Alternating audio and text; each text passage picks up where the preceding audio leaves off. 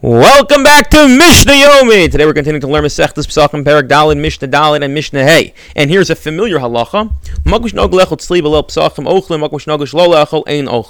There is a halacha, or it's actually, as we see now, it's a minhag, although some people think this is like really, really serious, and they get really upset about it. And again, we shouldn't do it for those who pass in this way, but it's not halacha l'mosh misina. It's not a daraisa, and that is, do you eat roasted food on Pesach night? This is always the question Rabbi gets. Oh, we broil the chicken.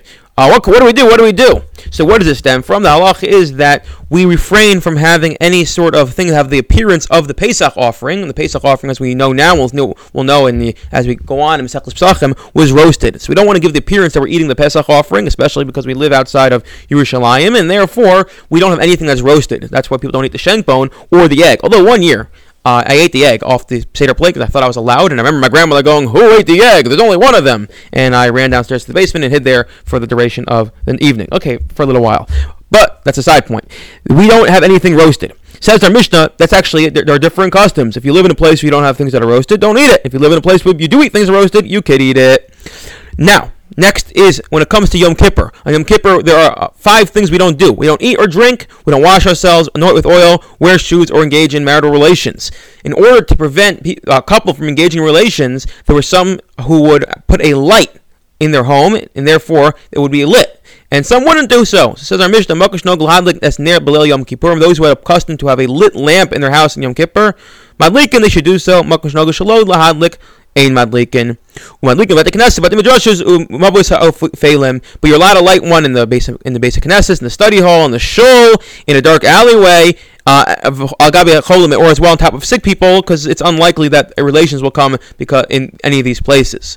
The Mishnah goes on, as we know, on Tisha B'Av we don't eat or drink, and then there are a lot of halachas that are similar to Yom Kippur. Whether there's an actual connection or not is not for now.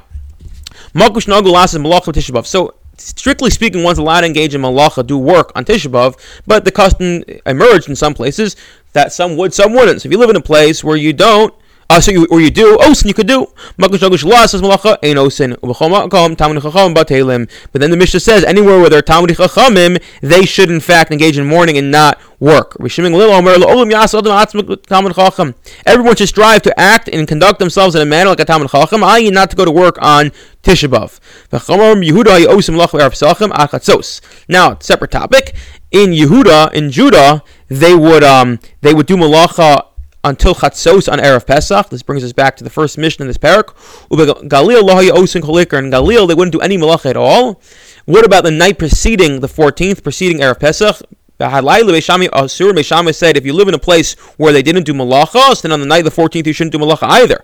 Because just as we know, the Laila comes before Yom, the night precedes the day in halacha, so too here, the night begins Erev Pesach.